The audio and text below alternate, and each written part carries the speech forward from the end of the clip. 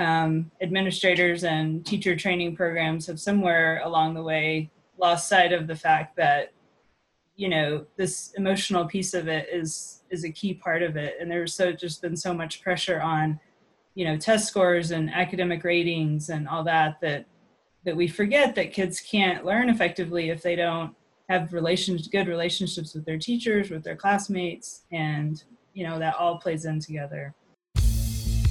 Hi, this is Liz Weaver, and you are listening to the Learning Success Podcast, an information-packed podcast with the latest news, information, and tips to help you overcome a learning difficulty. For anyone suffering from a reading difficulty, writing difficulty, a math difficulty, a focus problem, dyslexia, dyscalculia, dysgraphia, or ADHD, this is the place for you.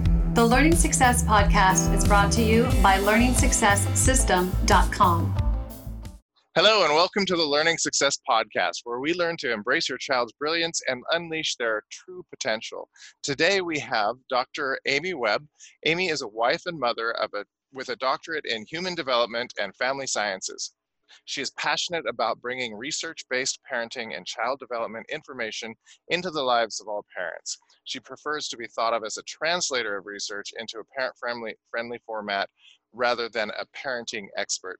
She says you are the only expert on your child and his or her unique traits and quirks. She sees the value of research not in telling us what's right or wrong with our parenting, but rather helping us to see our children with a new lens. And today we have an interesting subject to talk about. Today we're going to talk about the relationship between soft skills and attention. Hello, Amy, and welcome. Hi, thank you. Thanks for having me. Oh, thanks for coming to this podcast. This is a really great subject. I think there's a lot to talk about here. So before we jump into the soft skills, I liked what you said here about a parent being the only expert or the true expert on your child. Can you talk about that? Sure. I mean, I come from a research background, and I think a lot of times what we hear with, quote unquote parenting experts is that there's sort of one right or wrong way to parent your child. And I guess after having my own children and experiencing their unique personalities and temperaments, I've come to see that really there's a lot of right ways to parent our kids. And so I think the parent is always sort of the best expert in the sense of they know their child the best. They know their little unique qualities, their strengths, their temperament. And so, if you can combine that knowledge that the parent has with a little bit of research knowledge or child development knowledge, then I think that's really the perfect combination for making really good informed decisions for our kids. Okay, and maybe a little bit of intuition as well? Exactly. Yeah, good. Yeah, I know that, as humans, one of our biases is that authority. And so it's really easy to fit into following authority traps when that. So, and of course that parenting advice as what's right or wrong has changed, I think, pretty dramatically over the years, hasn't it? Yeah, that's for sure. Okay. Definitely.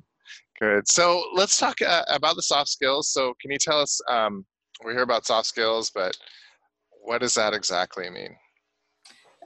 Soft skills just means social emotional skills. Usually when people refer to that term, it's just social emotional skills being things like getting along with other people, understanding our own emotions, being able to regulate our emotions and sort of cope with our emotions, cooperating with others, empathizing with other people.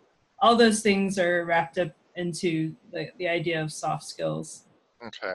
And these are skills that, do you think some kids it's just they're learned naturally, or Yeah, that's always an interesting question, because I think what research would tell us is that it's some of both. It's sort of part nature and part nurture. So like everything? Yeah, exactly, right? Yeah. So, kids, I think we're all sort of wired as human beings to be social people, right? We're a social species and we interact with other people. That's part of our nature.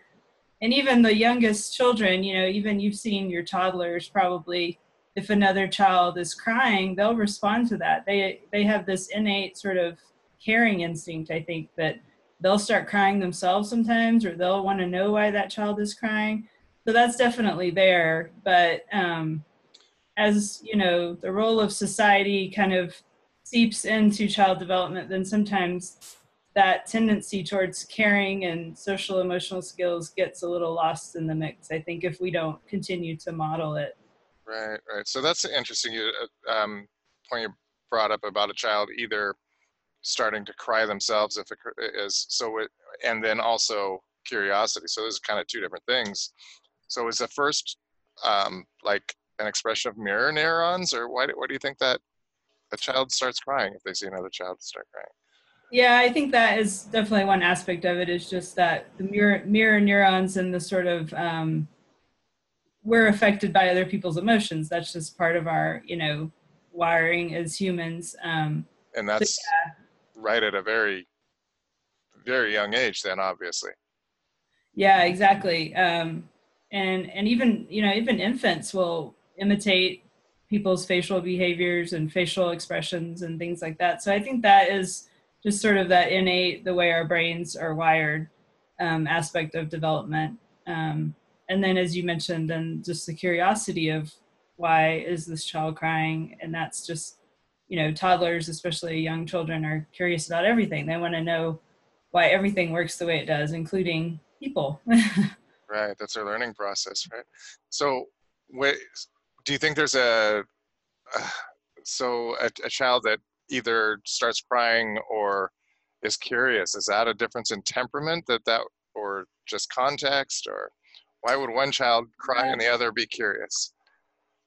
Yeah, that's a good question. I think it could be just temperament. I mean, I don't know the research on why there would be that difference exactly. I think some kids, definitely based on their temperament, might be more drawn to approaching another person that was upset, whereas another child that has a less extroverted temperament might be more kind of frightened by that. So I think that's probably a big part of it.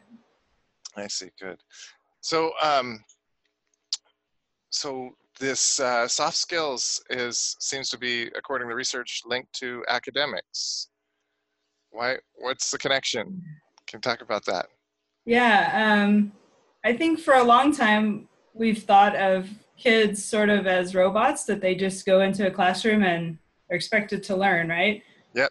But what we're seeing, and as you know this well, that soft skills are related to academics because we're a complete human person, right? We have emotions tied up with everything that we do. So if a child is not feeling good about themselves, or if they're upset about something that's going on with their own home life or their own situation, it's going to be harder for them to learn and do well academically, because that emotion piece of it is part of learning. And so I think it shouldn't really be news to any of us that these emotional skills and learning are connected, and so they're always tied up together. Yeah, and this is one of the things that's really intriguing me is where that you mentioned robots, and this theme has come up, especially in my last podcast, which was a teacher and she was talking about forming relationships with the children, and she said the same thing, that the whole teacher training is to train like they're robots. It's just to separate those two, and how her ideas of having soft skills and building soft skills and the relationship between her and that were so foreign in that whole concept seems really strange. Yeah. How do we get there? I don't know completely. I think, part of it, I'm sure, is this whole emphasis on standardized testing, and we continue to push the curriculum down each level, meaning, what used to be learned in kindergarten is now learned in preschool, and so forth and so on. And so I think as this has evolved, I guess throughout the years of education, that administrators and teacher training programs have somewhere along the way lost sight of the fact that, you know, this emotional piece of it is a key part of it. And there's just been so much pressure on, you know, test scores and academic ratings and all that we forget that kids can't learn effectively if they don't have good relationships with their teachers, with their classmates, and, you know, that all plays in together. So maybe the administrators' emotions might be getting into play here, as they're focused more on where the problem is rather than the cause of the problem. So if they're gonna force math down their throat if math is versus the problem is completely elsewhere. Yeah, that could be. And also talking back about the emotional piece of it is this anxiety that seems to be underlying so much of education, that, you know, it seems to be this underlying culture of fear and anxiety that our kids are not at the level that they're supposed to be. They're falling behind other countries, and that part of it seems to be another sort of emotional underlying piece of this, that we have to catch up. We have to do all these things to get test scores up. But this other piece of the emotional part of it is not always thought about. Right. So maybe it seems like maybe we're doing all the wrong things to catch up. Yeah, sometimes it's true. Because those ideas of the standardized testing is just going to create more and more anxiety. Exactly. Interesting. So how are the soft skills connected to attention? In a similar way, you know, that the one research article that I mentioned in the piece was about the study that was of kindergartners. I believe it was in Germany, but they looked at kids' emotional knowledge and how that related to their attention span and focus. And basically what they found was that, you know, the more emotional knowledge kids had, the better their attention span was. And we think this is because once kids kind of have a grasp of what's going on in this emotional realm, so they can kind of read other people's emotions and understand their own emotions, then that doesn't take so much mental energy, and they have more mental energy to focus on the task at hand. And so we think that that's what's going on with this particular part, with the attention part of it.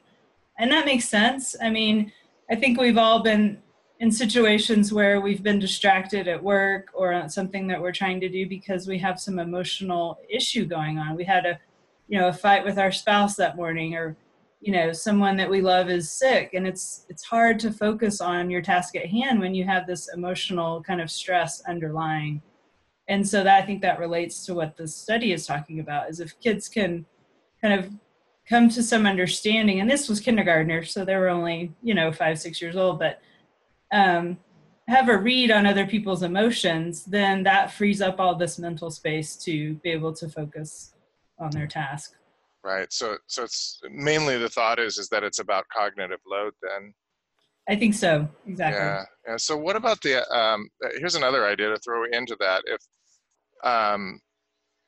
a student doesn't understand other people's or a child doesn't understand other people's emotions and that, then they're going to be in a less secure space, right? They don't understand their surroundings so much. Right. So they're in higher anxiety levels. If they're in higher anxiety levels, that's going to put them into more of the fight or flight. And so they're not operating in that parasympathetic mode where they're going to learn better and all that. Yeah, I think that's an excellent point. That's an element of it. Yeah, I think, this particular article didn't reference that, but I think that makes total sense to me. When your brain is in a place where it can be calm and centered, then you can be more focused. If you're in this state of anxiety and uncertainty, then that's obviously not the best space for learning and focus. Right. Mm-hmm. We know that when the limbic system is going nuts, when the amygdala is in charge, that it nearly shuts down the PFC completely, right? Exactly. So not going to learn. So I pulled a quote off of that article, the quote from Daniel Goleman, which actually I think we just answered what I was going to question about, but let me bring it up anyway. And I think I read Daniel Goleman's Primal Leadership when it first came out, so I'm kind of familiar with this stuff, and it's fantastic. But he says The quote is, most of us have assumed that the kind of academic learning that goes on in school has little or nothing to do with one's emotions or social environment. Now neuroscience is telling us exactly the opposite. The emotional centers of the brain are intrinsically interwoven with neocortical areas involved in cognitive learning. When a child trying to learn is caught up in a distressing emotion, the centers for learning are temporarily hampered. The children's attention becomes preoccupied with whatever may be the source of the trouble, because attention is itself a limited capacity. The child that has much less ability to hear, understand, or remember what a teacher or a book is saying. In short, there's a direct link between emotions and learning. So he seems to be touching on that stress reaction. Yeah, definitely. In that one.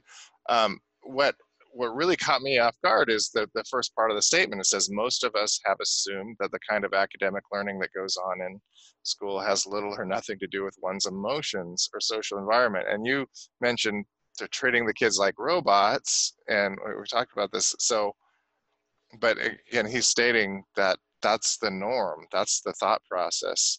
And I guess I'm asking again, it's just confusing. Why are we there? You know? Well, I will say I do think some things are changing. I mean, I think, you know, I have seen more and more schools in recent years, at least where I'm at, start to incorporate more social emotional curriculum into their day. And so, you know, we'll see how time goes on, if this is going to stay as a priority for schools. But I do think we're hopefully starting to see the tide turn in this, that you know, more and more administrators and school districts are starting to understand really the value of the social emotional part of kids, and that, you know, we can't continue to ignore that. And you know, the best neuroscience is supporting that, and so hopefully that will spur some change in the education world. Yeah, I know it takes a long time for the neuroscience to filter down, right? What type of time frames do you typically see for between its neuro? I know that's kind of the essence of your blog, is it that gap, right? It is, to a certain degree, yeah. Child development, neuroscience. I don't know if I have a good read on sort of exact time frame when things. I think some of it has to do with the values of the community where the particular school is at, and the parents' understanding of these issues. There has to be sort of an education of the parents along with whatever change is happening in the school system. And so, you know, that takes a lot of time to kind of get people on board with a different type of learning. I know even in our situation, the school that we're at, it's taken a lot of learning on the part of the parents to understand what's really going on at the school when they want to do something different. Because we, as parents, I think we all, and just people in general, we tend to go back to, well, that's not the way I did it. That's not the way I learned in school. And so getting this new idea of social emotional learning into the schools is going to take not just an education of the administrators, but also of the parents as well, I think. That's interesting. And so other than your blog, where else are parents getting educated about this then? Is this in media or does everyone, maybe the whole world just needs to read your blog? Do you see this anywhere else? I mean, I think, well, in terms of like general parenting culture, I don't see it a lot personally. I mean, I know there's more and more parenting books that are coming out that are talking about social emotional skills. Okay. So we do see that. But in terms of like kind of, you know, newspaper articles, you know, popular blogs and things that are out there, I think it is starting to become more relevant topic for a lot of parents. And actually, I think you probably recognize this more than I do. The parents whose children struggle with sort of the standard schooling system, I think those are the parents that probably are have their eyes most open to these issues, because they understand this way that we've educated our children for the last, 40 years is not working, and it's not working for a lot of kids. And so I think those are the parents that may be on the front line of this and understanding we have to do things differently if we want really our education system to work for more than just a very small percentage of the students. Yeah, I think you've got a really good point there. There are a lot.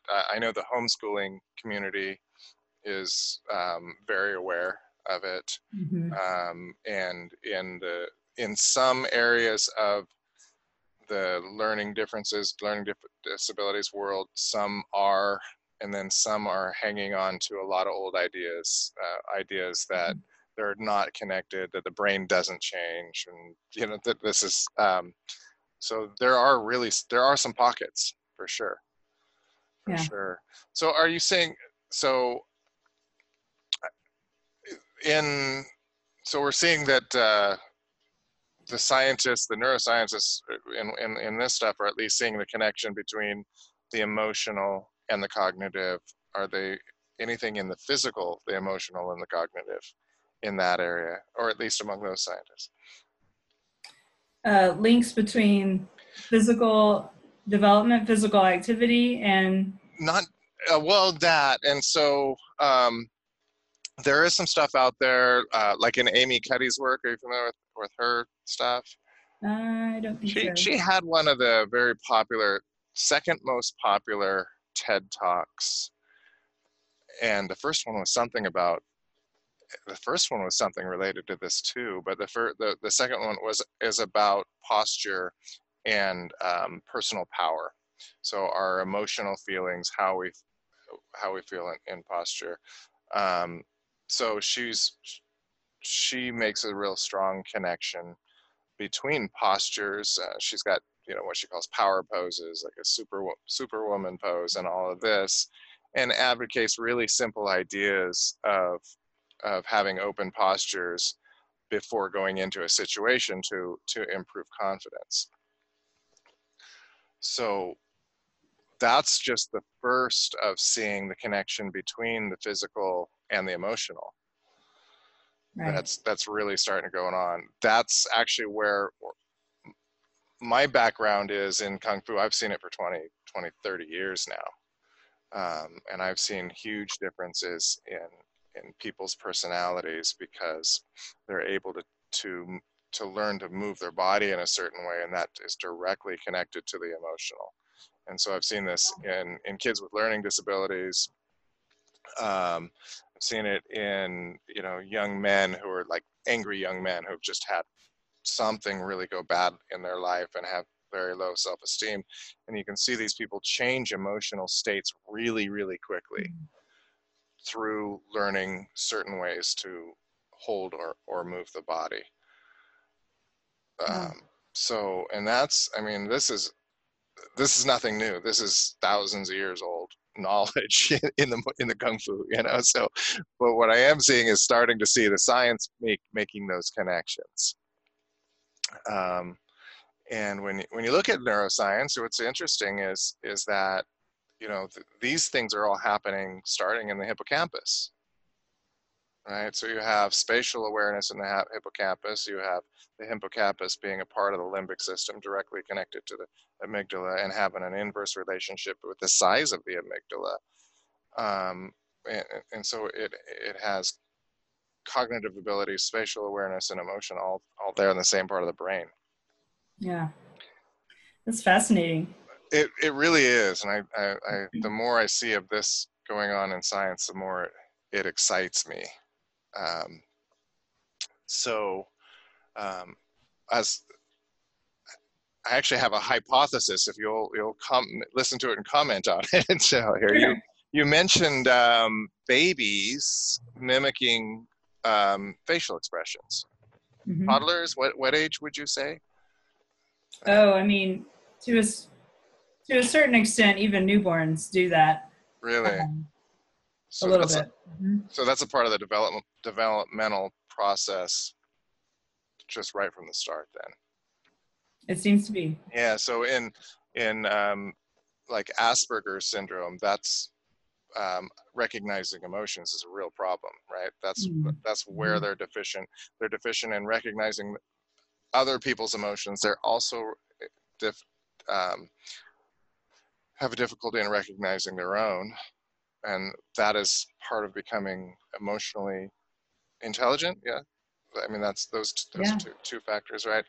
So definitely. going to the mirror neurons in Kung Fu, here's my hypothesis. In Kung Fu, we develop a real strong sense between our visual learning, our visual input, visual sensory, and our kinesthetic, because we're looking at people, the way they're moving in very precise ways, and then we're modeling that, right? So we're actually practicing that connection over and over and over. That's what we do. And it's to the extent that when you get like to black belt level and you watch somebody who's not very good, it's actually painful. So it's like, so you just, that skill just becomes innate. And so I've had a few guys with Asperger's that you can't, I don't think they have Asperger's anymore. You just can't detect it in them. And so I think the mechanism is what you were talking about the mirror neurons being developed. So because we have microfacial expressions, one of the ways that the mirror neurons works is we'll mimic a facial expression. So if a person has a facial expression and we mimic it, then we're bringing that emotion into our own body. Mm-hmm. And so my thought is that by developing the skill of having the visual to kinesthetic learning connection, we develop that skill deeper itself and then become more aware of other people's emotions. Wow. I I don't have any reason to believe why that wouldn't be the case. I mean, it sounds perfectly plausible. I mean, that's really amazing to think about. I haven't heard this connection between things like kung fu and, physical activity and emotional It, regulation, but it makes sense to me. yeah. Um, Okay. yeah, Good. that's I amazing. was hoping you weren't going to call me crazy. I've been seeing this stuff. So I had no knowledge of neuroscience. As a matter of fact, I was a physics background in college, or a physics major in college, so nothing to do with the brain. But we observed so many things in Kung Fu and all the training, and and then so I went on this 20-year journey of figuring out why what we were observing was happening. And Right. it's been found in neuroscience. It's been found in some of the things that you're talking about. There's just so much crossover. We Yeah. have we have different names for it in Kung Fu, but it's the Right. Right. same stuff. Um, Awesome. so emotional intelligence. Um, can can you describe what are the factors of emotional intelligence that Well, we're developing? a lot of it relates back to those social emotional skills. So it's just sort of another way to describe a person's ability to read emotions, to regulate their own emotions, to empathize with people, all the things that you were talking about in terms of reading facial expressions and reading people's emotions. Um, Mhm. all that goes into emotional intelligence. Right, right. So if I were to translate that into Kung Fu, Yeah. so the self-awareness happens again through, we develop, like we talked about, the proprioception, the way we move, but that also involves interoception, how our body feels, and that's a big mind-body thing, right? And there is research on mind-body, but it's all in the meditation field, Oh, yeah. some in the Tai Chi field, but it's all with the elderly, none with children. Hmm. But there is some interesting things that in the elderly, um, because their research is all about trying to prevent falls. And one of the things, which we can jump to a little bit, you talked about the music. There was an article on your site about the Mozart. Oh, Uh, what it was, at the Mozart theory, or yeah. whatever it was that. And I know the purpose of your article was you were talking about pop science. Mm-hmm. but that there was, what I want to get to is actually what you ended the article with, was that where the science actually came from, and that developing cognitive skills that have some crossover. So in other words, developing music skills, and then that would have crossover into academic skills. You want to talk about that just a little bit? Well, I think it goes back to the idea that all these parts of the brain are linked, right? We can't just separate out the physical or the cognitive, or, all these things work together. So the whole Mozart part of it was, there was that now spoofed piece of research that talked about how if you play Mozart music for your baby or your child, that would increase their cognitive ability or their math ability, and that's not exactly what they found in the study. The study really showed that effect only lasted a few minutes, but we now know, though, that kids who learn music, for instance, do oftentimes, it is related to better math ability or other cognitive abilities. And I think that all goes back to the same idea that all these skills are linked together. And so, yeah, I mean, it's kind of a beautiful thing to think about when you really open up your mind to the idea that all these things are not in their own little silos, that they're all connected. And just like what you're talking about with the physical aspect of it too. And more schools, I think, are starting to get a little better sense of the physical aspect of learning too.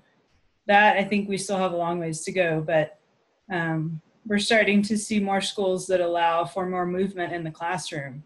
And that to me is very encouraging because, man, as a mom of 2 boys who are very active and do not like to sit still, the idea of having classrooms where they're allowed to move around and sit on stools or sit on the floor, all that stuff, I think can only help, especially kids who struggle with, focus and attention. Being able to move is a huge part of that. Right, and it seems to me that should be obvious. I mean, toddlers are learning through movement. They're learning through touching and feeling and all that. So we're learning through those mechanisms from the start.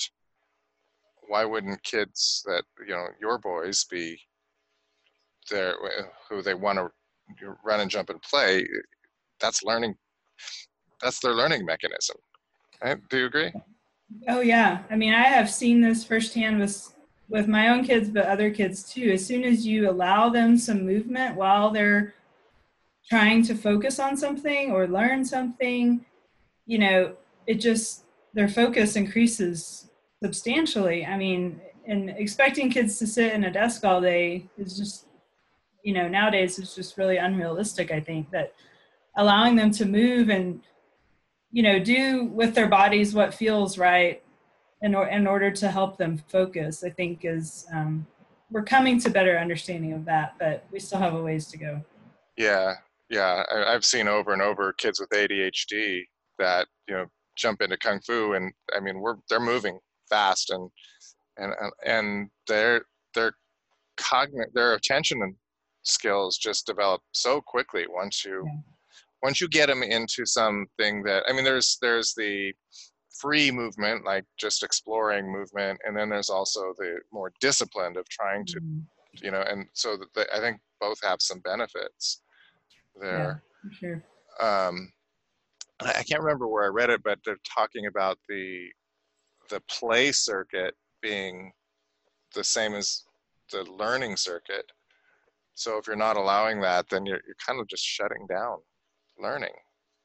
Yeah, that's true. And kids still really learn best through play. I mean, whether that be physical play, but whatever type of play that they feel motivated towards, intrinsic motivation, right? So, if they want to pretend something and that's what's helping them learn, act out something and that's what's helping them learn, all those things fit together. And so expecting them to kind of just learn in this one way of sitting at a desk and, writing or watching something on a screen is not really the full capacity of what their different learning, abilities that they could be using. Right. And those are all natural to them, right? Oh yeah. They know how to learn. Yeah, that is true.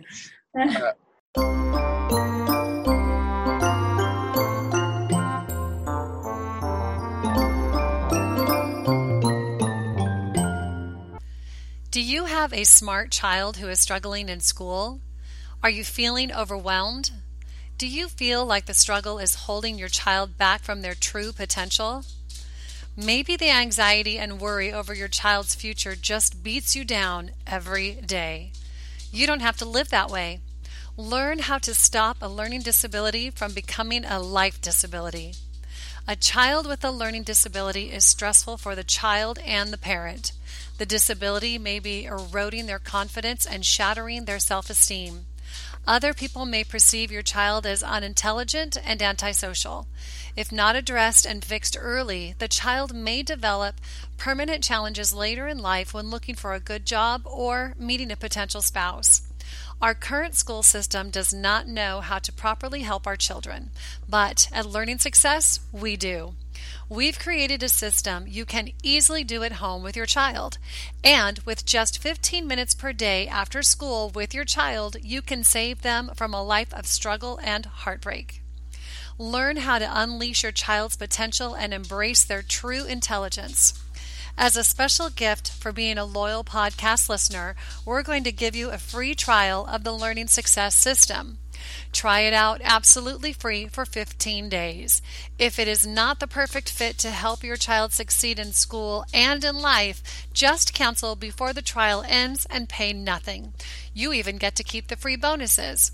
Go to www.learningsuccesssystem.com/podcast to get your free trial now. You'll be so happy you did once you see the great grades your child is capable of getting. Imagine being so proud of your child when they bring home a great report card and hand it over with a beaming smile. Get your free trial now at www.learningsuccesssystem.com/podcast. You've got nothing to lose except the stress and anxiety that is holding you and your child down. I'll see you there.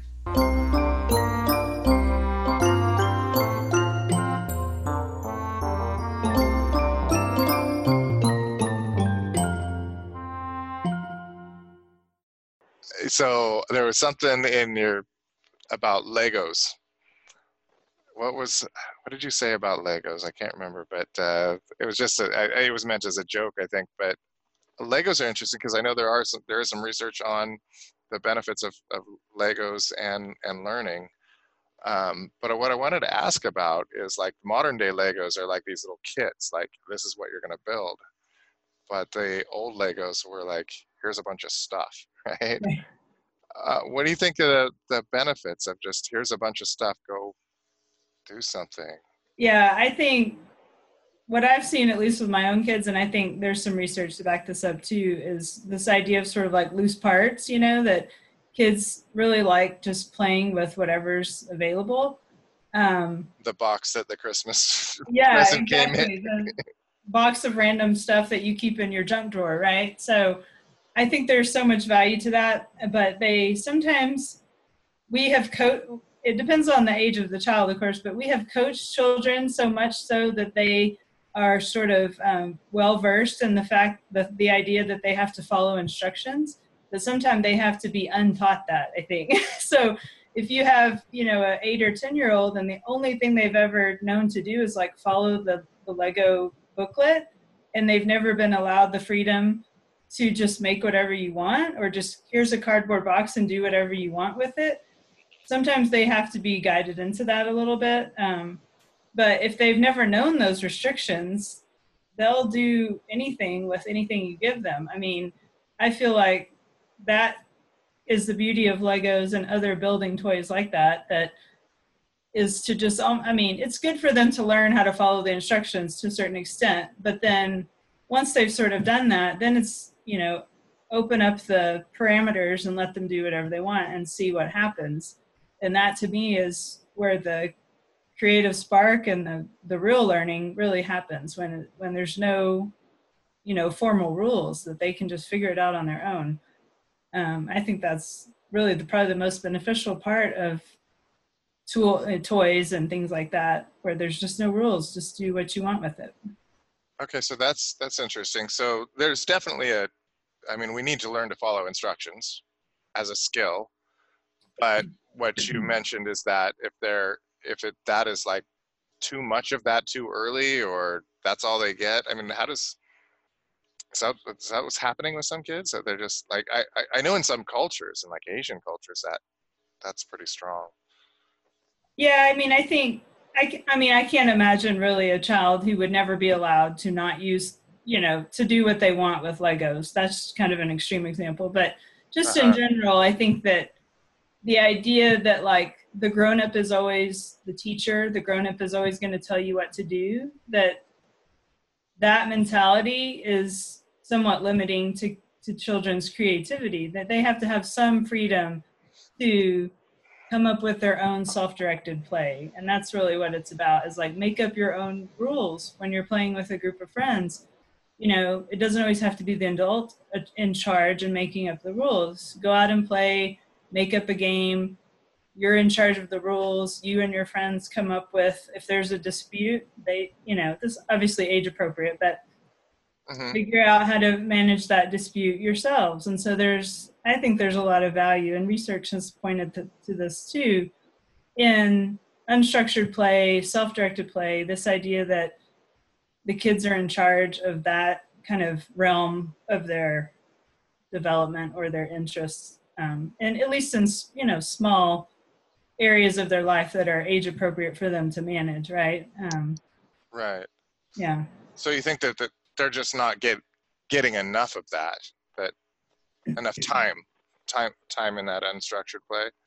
I think that's true for a large portion of the population, really. I mean, because the push in recent decades has been organized activities, sports, and not that there's anything wrong with sports, but sports and, after school classes, and there's just every possible thing you can enroll your child in right now.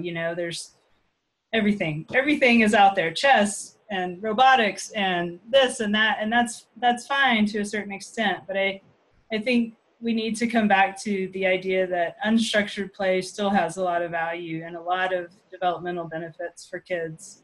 And research is starting to point to that more and more, that there's been a few studies that have shown kids who have more time for unstructured play, that is related to higher executive functioning skills. And it's just for the reason that you would expect, because they're in charge of that unstructured play. They're coming up with the rules. They're coming up with how to deal with interactions with their peers. And all that stuff is still really valuable for kids. Well, I guess unstructured play is, if you really look at what it is, it's problem solving, right? Yeah, to a large degree, that's true.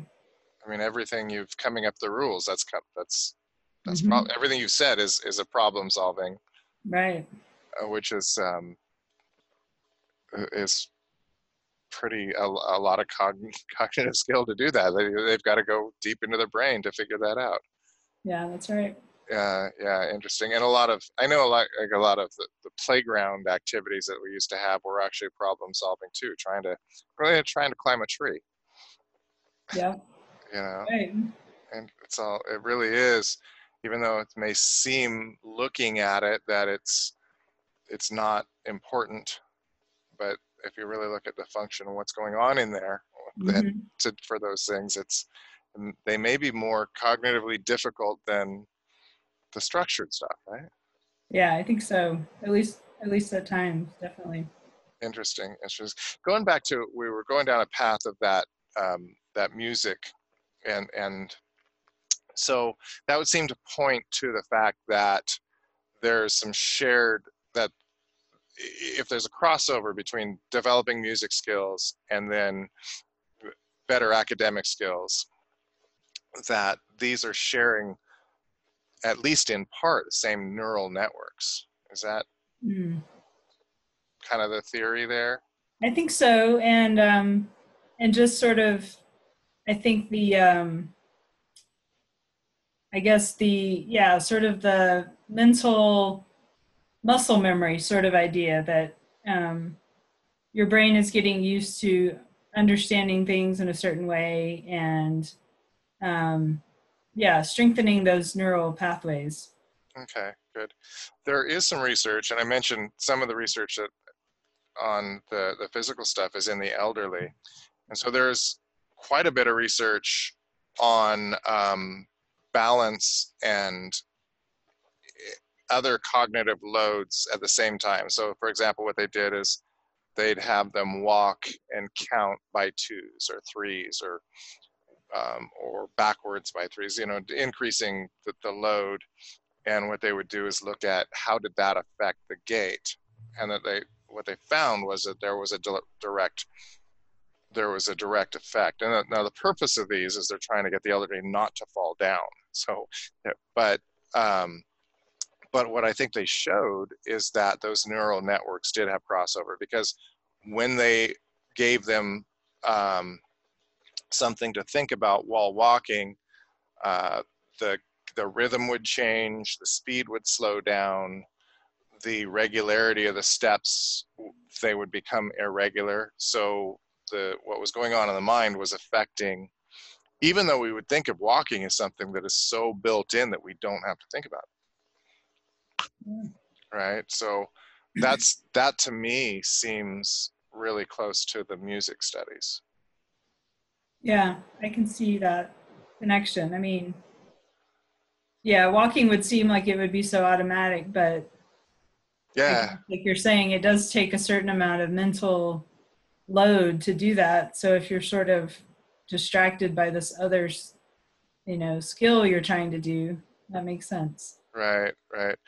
So yeah, we going back to the emotional intelligence, we talked about self-management, and empathy, self-awareness, self-management, and empathy. That's kind of emotional intelligence, right? Yes. Yeah, the self-awareness, again, we talked about that coming through the interoception, through realizing what's going on in our body, and that's a very strong mind-body thing.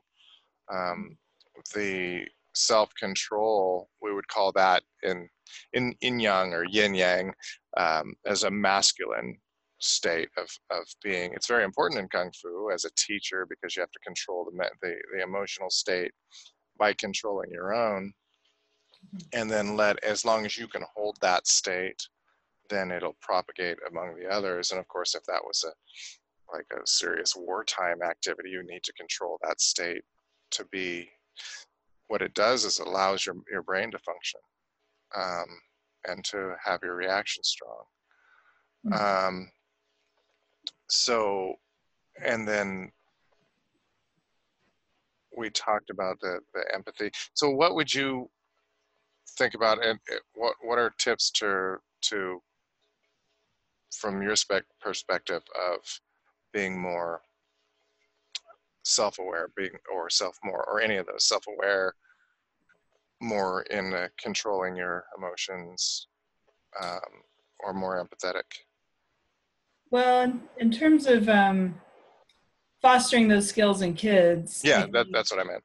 Yeah, I think, this is kind of the heavy stuff of parenting, I think. So one thing I talk a lot about with my work and parenting is trying to, when your child is doing something that you don't like or misbehaving, or trying to separate, putting boundaries around their behavior and separating that from punishing their emotions.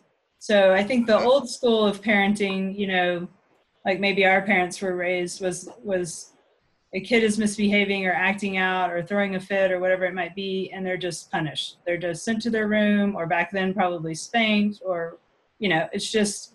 And so the perception of that is that they're being punished for the emotion. Right. And so I think, at least, I think that may not have been the intention, but I think that's sometimes what comes across, right? Is that you're crying, so we're going to put you in your room, or you're crying, so we're going to, put you in timeout or whatever. And so I think it's helpful to try to help kids understand that they can have whatever emotion they want. It's okay to release those emotions, but the boundaries have to be around behavior. So, we say things like, it's okay to be angry, but you don't hit your brother, right? So it's separating the emotion from the behavior. And then we can help them deal with those emotions in a healthier way. So instead of hitting your brother, let's go over here and sit down and take some deep breaths, or let's go over here and go outside and run around the playground. Something to get that emotion out, and it still needs to have its expression, but the behavior is the thing that has to be sort of bounded and controlled to a certain extent, just for safety and, health. And so that has been really one of those big eye-opening moments for me as a parent, is that we can let them be sad, we can let them be angry, but we don't have to punish that. We can put boundaries around their behavior. And so that builds emotional intelligence, because they're understanding how to cope with those big emotions in a healthy way. At the same time, you're still allowing that emotion to exist. So it can come out. We just have to help them understand how it can come out in a better way that's not destructive to somebody else or to themselves. So that to me is a real big, kind of social emotional building piece that parents can do. Yeah, that actually sounds really super powerful, because for a number of reasons, but starting with is that if you are punishing the emotions, then they're going to learn to repress those. Exactly. That's going to come out later in probably some pretty bad ways as adults, right? So yeah, it seems like that what you just described is a really, really important skill as a parent. I mean, is there a template for that? How would a parent really develop that skill in the fastest, best way? Well, or just, yeah, there's no, it's hard. I'll just say that.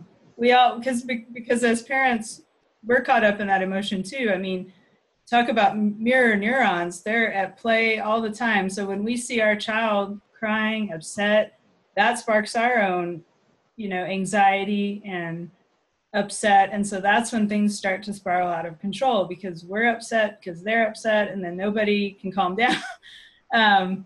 So which is part of it, the emotional intelligence anyway, holding your own state, right? Yeah, exactly. So I think, parents can work on their own emotional regulation. And that's something that a lot of us don't really realize, I think, the extent to which we need to work on it until we are parents. And then we realize how easy it is for us to get our emotions out of control, and how it happens just in the blink of an eye. So recognizing that in ourselves, I think, is helpful, that, we have our own work to do. First of all, that what strategies can we use to help calm our own emotions when we're in that situation with our kids? And so, whatever that looks like for each person, breathing or going outside and taking a break or whatever it might be, exercise, to help us keep in charge of our own emotions, and then we can model that for our kids. So we just asked this question, and you remember we met through one of the questions tips, and we just asked that particular question: how can parents do that? Oh, okay. And I was a little shocked at how slow the answers came in. So, and now they're coming in, but it seems to be maybe it's something we don't think about enough. Yeah, and it is challenging. You have to have a certain level of self-awareness, I think, and you got to be a Zen monk, right? Yeah. Yeah, when your kids start to, they know how to push our buttons, because we're all in it together. So it's very challenging to keep that emotional regulation when you're in that situation with your kids. Yeah. For sure. Yeah, because you're going to get triggered and not realize it. And I mean, unless you're very skilled at your own personal self-regulation, it's going to be a ways before you realize that you haven't done it, right? Right. Yeah, that's true. Interesting. So coming back to mind body again there. So Because meditation is like the answer to that.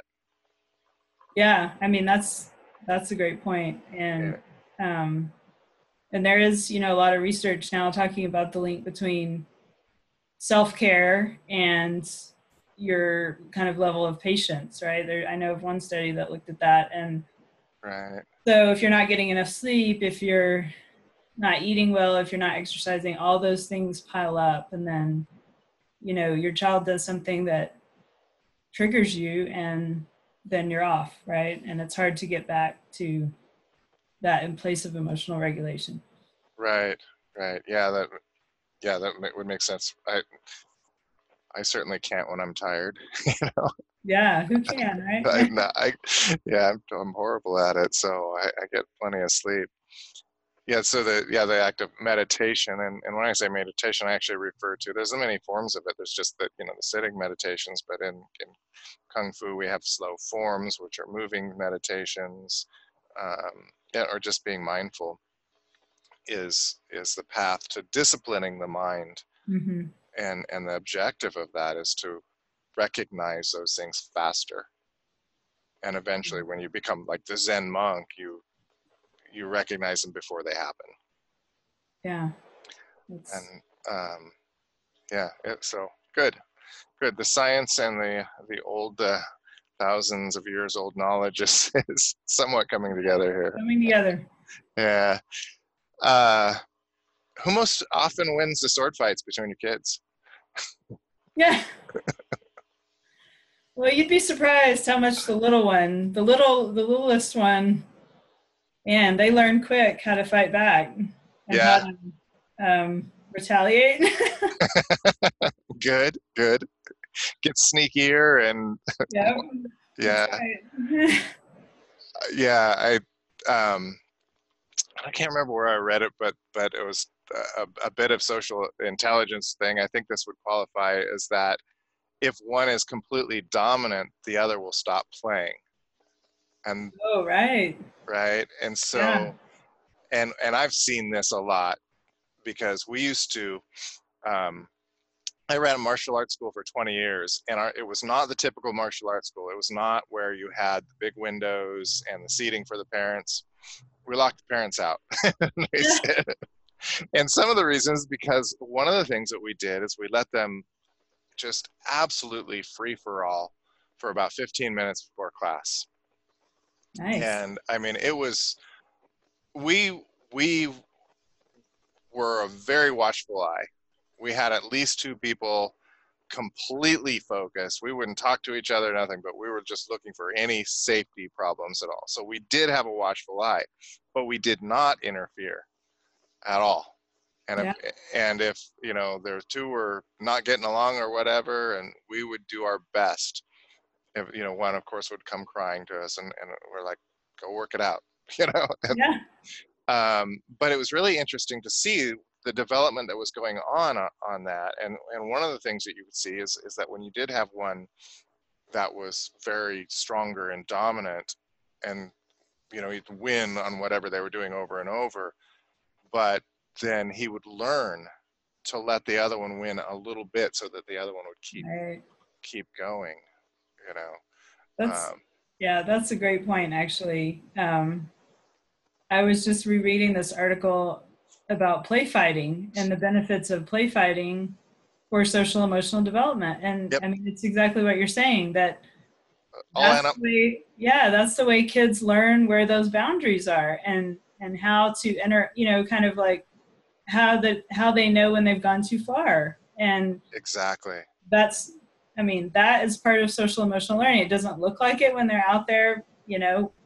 hitting each other and whatever they do, but you had to watch very closely to recognize what was going on, but it was going on like continuously out there. Yeah, it's really interesting to see that. I mean, with boys, I see it all the time, that they learn over time, just like you're saying, when is it going too far that I actually am going to hurt somebody? And I often compare it to like when you see little puppies rolling around on the floor, like, playing, biting each other and playing. It's all, I mean, it's kind of almost the same thing.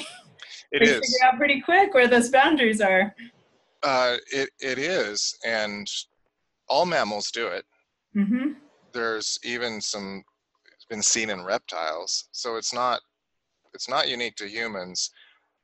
And what's interesting is even in the animal kingdom, in actual dominance fights, like say two tigers, they rarely hurt each other. Mm. They have to know, because it's a survival thing. If if one tiger kills the other but gets hurt in the process, well, he's going to die too, right? Or in the the primates, they do the same thing. If there's a two of them fighting for dominance, and one, they're both hurt, well, the third one's going to come in and take them both out, Right. and become dominant. So it's necessary for in those worlds for survival. And we're doing the same thing with in kids. Yeah, absolutely. So, I mean, play fighting is pretty complex as how much development Yeah, it really is going on. So, that's what I was curious about, who's winning those sword fights.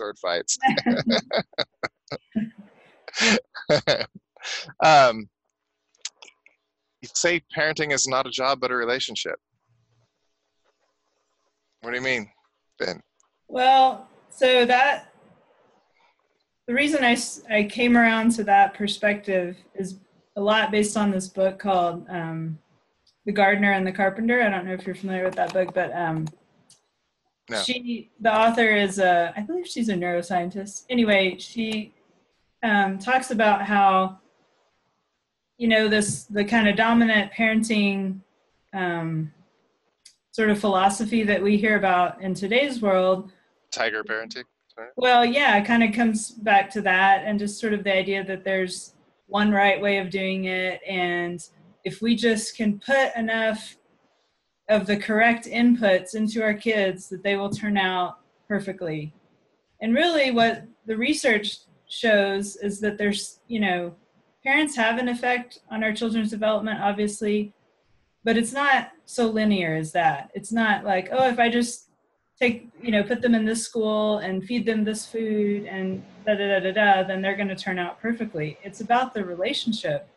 Mm-hmm. It's about just what we've been talking about, the social emotional skills and the things that we teach them. And they're going to learn more through that and the relationship with us than all of the sort of formal things that we do with them. The classes we enroll them in, all these sort of things that we hear about that we're supposed to do as parents. It's really about the relationship. And so that kind of converted my mind to this idea that parenting is not a job that we can quote unquote succeed at. It's a relationship. And just like you have a relationship with your, friends or your spouse, and you don't quantify it that way. You don't say, well, I'm going to have this perfect relationship with my best friend or this perfect outcome. It's not about that. It's about building this lifelong trust with your child and this interaction with them. And so that has influenced a lot of the way I approach parenting with my own kids and the way I talk about it on the blog.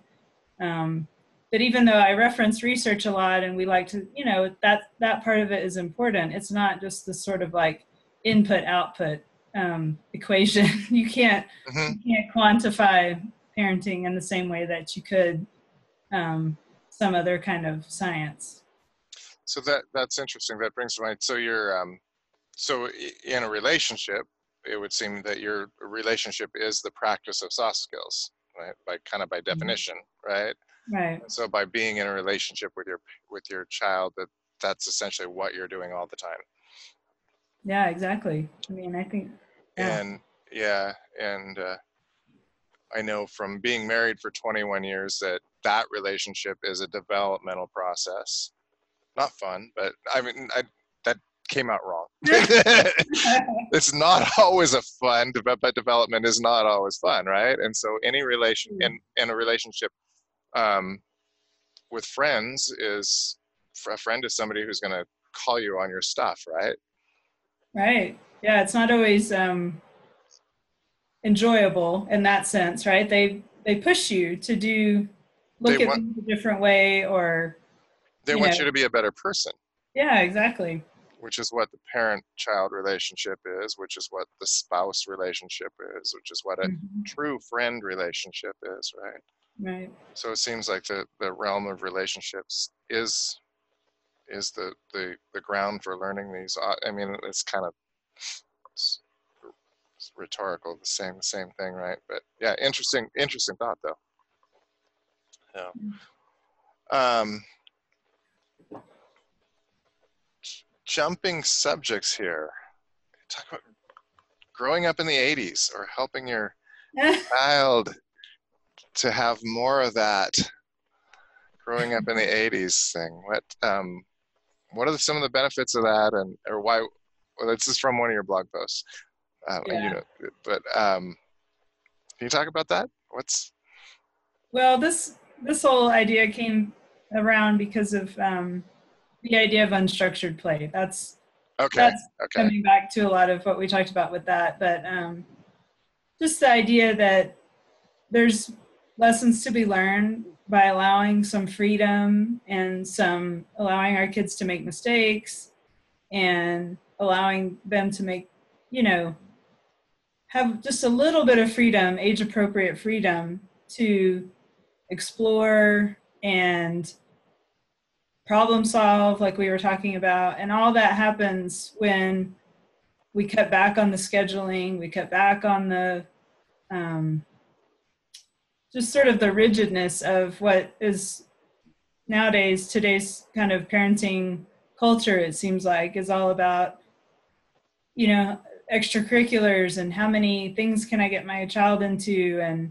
and so I think this idea of the 80s parenting, you know, is just going back a little bit to let your kids run free in the neighborhood and let them figure out their own solutions to some problems. And not it's not about just having no boundaries or no rules. It's not that. It's just Sure. allowing them some space to kind of explore that aspect of their development a little bit. All right. So you're saying a lot of this is in the culture, which is pretty obvious now that you say it, but I hadn't thought about it before. But then there's also electronics. So they're not. Right. So those two things together, at least, and maybe more, it has moved them away from the unstructured play because we've got these diversions or distractions Right. from it to take our time. We don't have to have it because there's always something there. Well, you're saying culturally, but then there's also Right. electronics. Yeah, the electronic part of it is huge. I mean, on any given afternoon, if you live near a park or a playground, if the weather's nice, you know, take a look at how many kids of school age are out there. And some days you'll be Yeah, surprised at how few there are. And if they right. are, they're usually in some sort of organized activity, soccer, football, something. There's not too many kids of school age, at least, that are just out there playing, just doing what, you know, hanging out with their friends, just Yeah, thing that's organized or scheduled. right. And so I think we can determine where through this discussion, we've just figured out that they're not getting the unstructured play. They're not getting that because of culture and electronics both, and maybe more. Mhm. And unstructured play really seems to be the foundation of where they learn to learn and learn these soft skills and all Yeah, that. absolutely. So Hmm. it's no surprise the rise in learning difficulties that's going on there.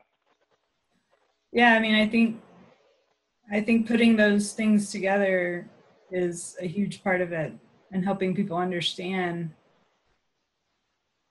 why kids struggle with the things that they do. And I mean, this doesn't explain all of it, but I think Sure. that is a huge piece of it, that Right. set up our culture and our kids' lives in such a way that they live in a very sort of small parameter of what they're allowed to do and the ways in which they're allowed to learn.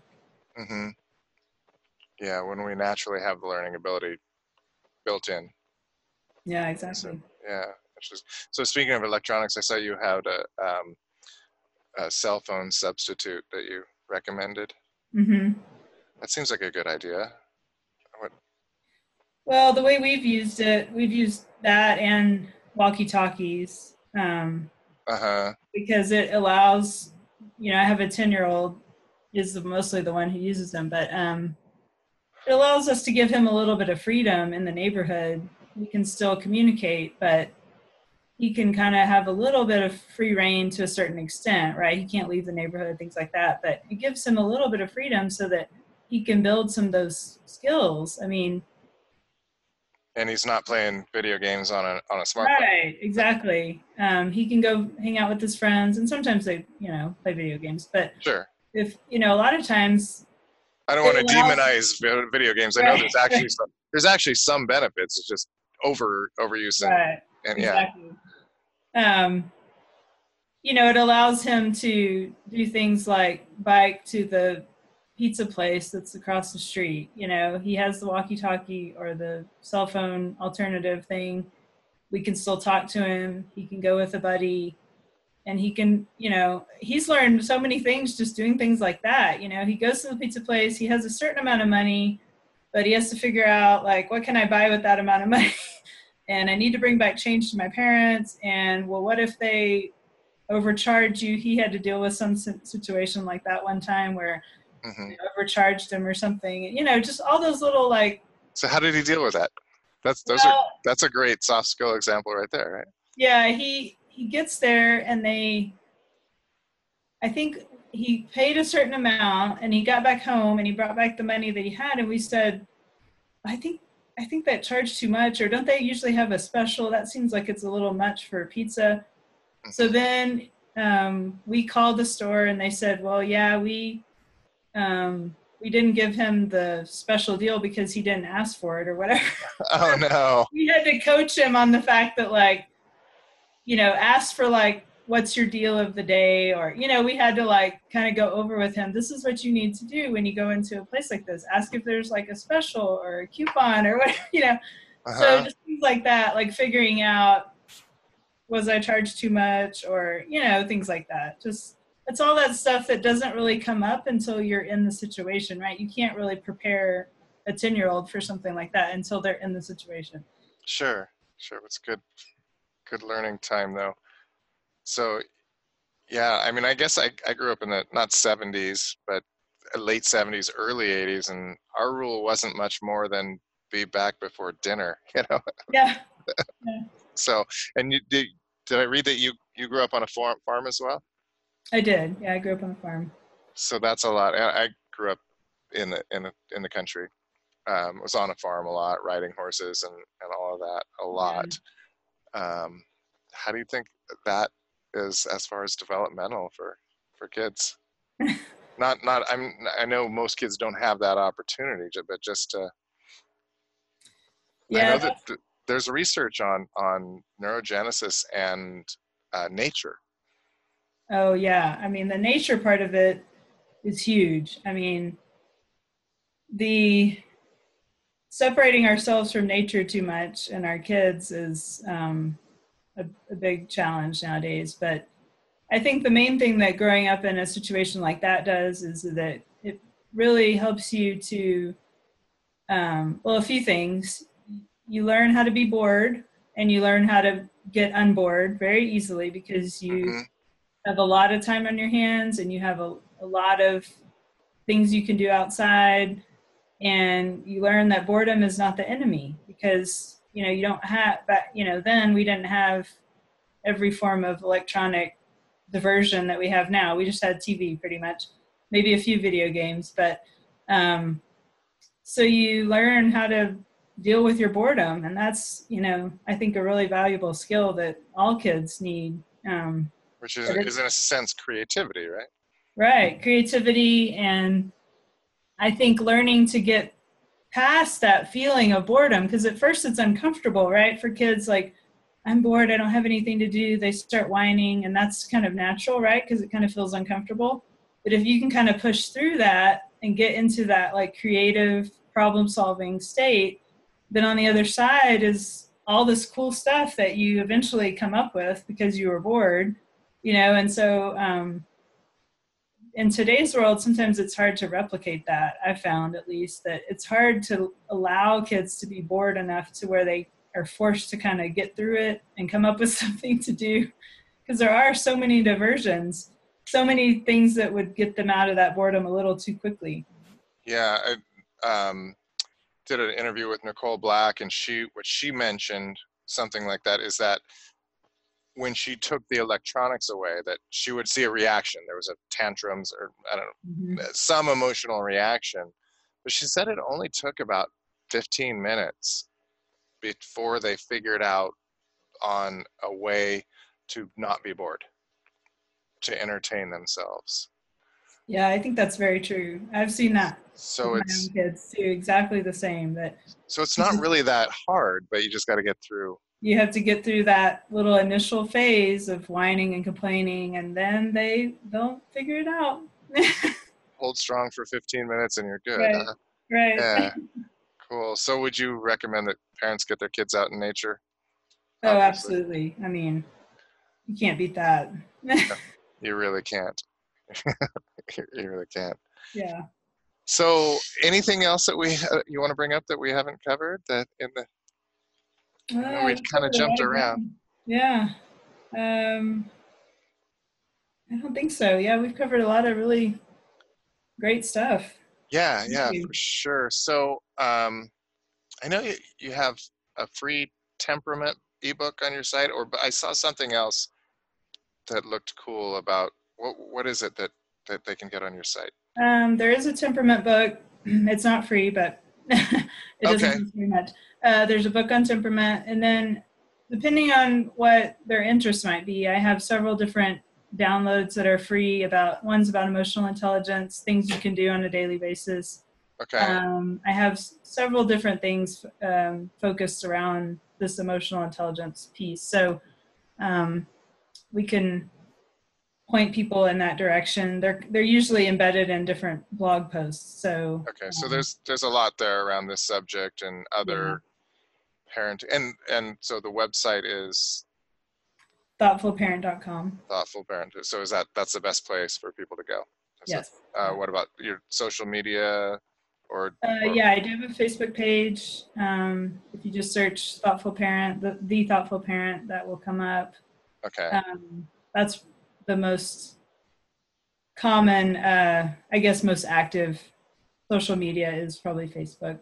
Okay, but probably the blog is the best place for people to Sure. go. Yeah, for sure.